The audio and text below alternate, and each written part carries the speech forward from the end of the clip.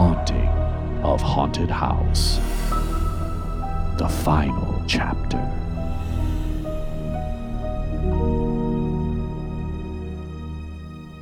Betty, Dennis, and Opie, Tina, and Gina huddle around the yearbook. I think all our answers are in here. In your old yearbook? No, this isn't my yearbook. Well, then whose is it? It's ours. And look at this. Opie shows the prom photo. It isn't what it looks like, baby doll. Please, you loved it. Wait, you three were what? An item? Going steady, you could say. Totally in love. All three of us. Until someone crashed their bike on prom night. Killed us all on impact. Haven't been able to forgive him since. See, Betty? This has been happening to us over the years. Their baggage has kept their spirits here, haunting us all these years, looking to fulfill their unfinished business. Is that true, Dennis? Was I just your rebound? I mean... Face it, trashy doll. You were never good enough for him. You used me. I finally know how it feels. You've been using men ever since Dennis, and he was using you too. And me, well, I've been too afraid to take control of my own relationship, terrified that you two would come back. They've been using me, holding my romantic life hostage, just to use me. Well, Mr. UC Goose, have you forgotten about all that money you made of your trashy books? Written all about us. You've been using us too. I guess you're right. So, we all have this baggage that we just needed to let go. Great. Let's say we let go. Tina, Gina, and Dennis get together. You and I can finally move on. Then what? Why bring us back here now? Ed bursts into the room with Benjamin's hands wrapped around his throat. Run, kids! I got him right where I want him. Dad! You're Yeah, I'm dead. But I still got a lot of fight. Get off me. Left in me. Give me back the book. Not on your life. Get it? Dennis springs into action, yanking Benjamin off Ed and throwing him back.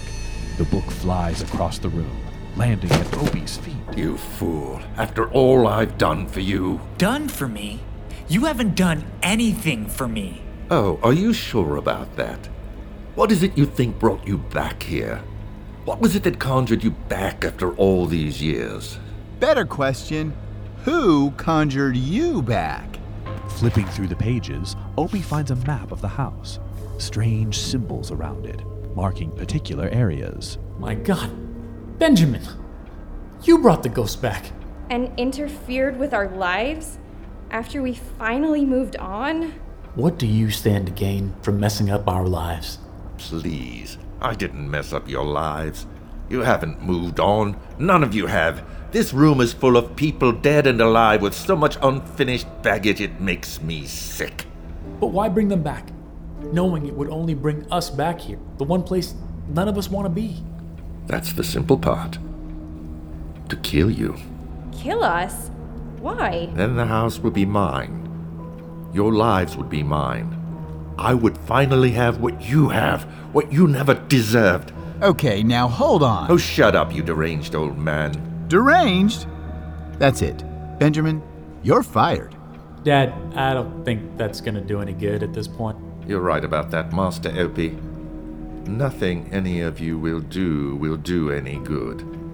You all have lived this life in this beautiful home with a beautiful family, and I've had nothing. Meanwhile, it's all been handed to you by this nitwit of a man. You're fourth-generation millionaires, and I'm fourth-generation servant to your family. I was born into a legacy of servitude.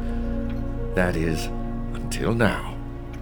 This house, with all you did, will belong to me. How? It's in the will, right here in black and white. So that's what this has all been about? You wanted our house? Not just your house, your lives.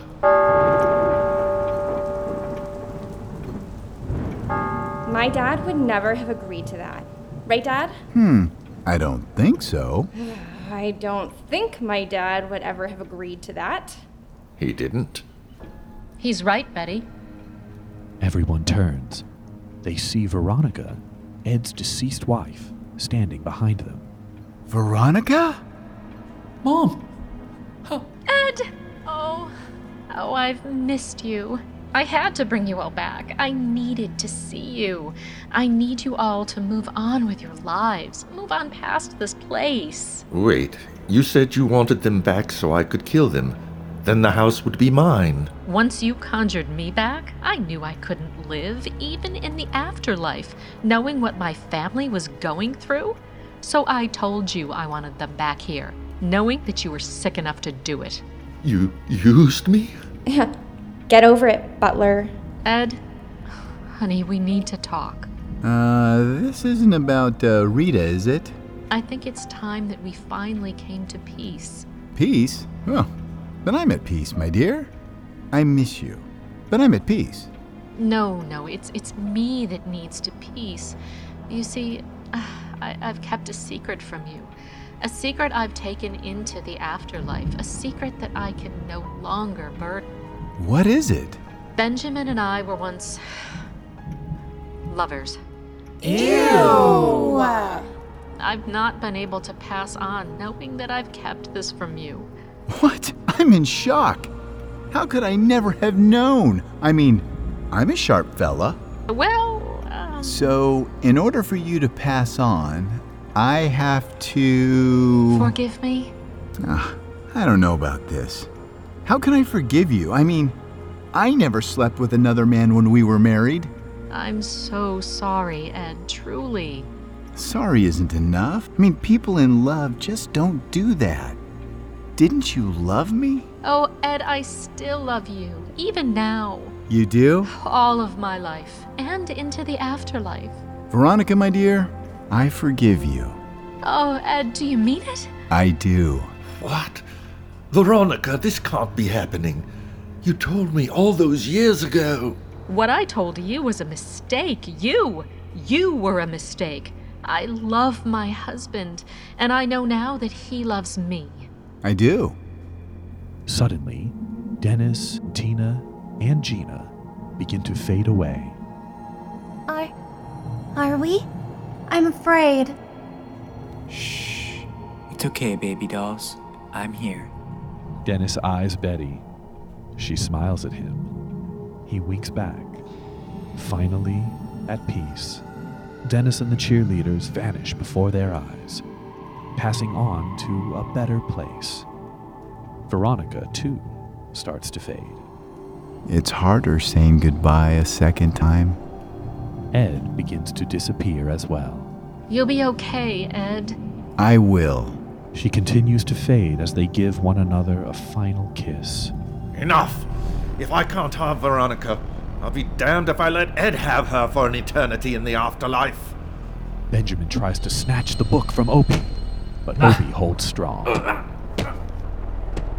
Let go! Never! They struggle over the book, when finally, Benjamin yanks it free. The perfect time for the resurrection spell. He flips through the book. Where the hell is it? Oh, Benji. Benjamin turns. Opie clutches a torn page from the book. Time to bring someone back to life. Who are you going to choose? Bring your mother back. She deserves it. No, your father has been such an amazing father to you two. Opie turns to his parents, I love you both. and he begins reading from the page. No! Just then, Benjamin disappears. No!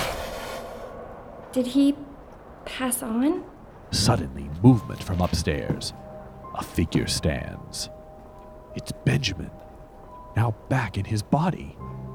Alive. What happened? You brought Benjamin back? Why? Would you bring him back and not... So Mom and Dad can be together. Forever. He turns to his parents. I love you enough to let you go. Me too. Ed and Veronica hold hands, touched. Thank you, kids. Oh, we love you. Oh, enough of the sentiment. You people are all crazy. The whole damn family. First you kill me, then you bring me back to life. You've all come this close to spoiling my plan. But not yet. Benjamin pulls an old revolver from his coat pocket, aiming it at Opie and Betty. If I kill you two, my plan still works. Benjamin cocks the gun. Get ready to join your parents. Benjamin's finger tightens on the trigger. When Opie and Betty wince, then slowly realizes they haven't been hit. Neither of them. Ow! You shot me! Ah! Benjamin collapses, a bullet hole in his right leg. Put your hands behind your head. Everyone turns, finds a figure standing in the front doorway. A woman donning a police uniform. Elaine! What are you doing here? That phone call earlier, I thought something was off, so I tracked your phone and came. Well, thank God. You were just in time. Yeah, I thought maybe you were having an affair or something, but this? She eyes the situation, and the two ghosts hovering in the middle of the room. Elaine? I'd like you to meet my parents. Hi. Hi. Hi. Yeah, can we do the family meet and greet later?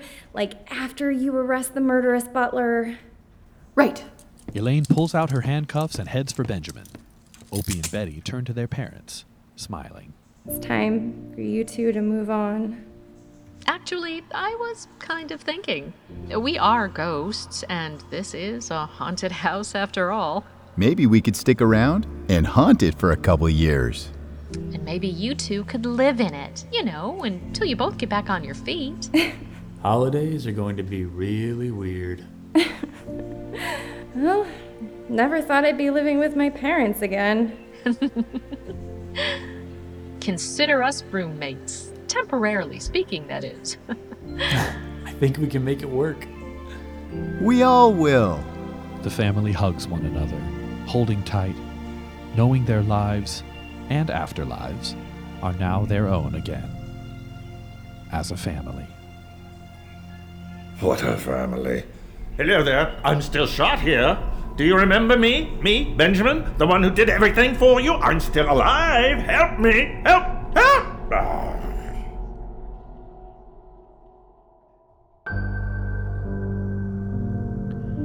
This episode was written by Richard Pierce, produced and directed by Michael Wormser, audio engineer Austin Olivia Kendrick, editorial consultant John Ross, with original music by Christopher Raymond. Starring Patrick O'Sullivan, Annie Milligan, Mark Heron, Charlie Battaglia, Robert Fleet, Melody Ping, Nicola Costa, Mia Passarella, Beverly J. Simmons, and narrated by Ben Van Diepen.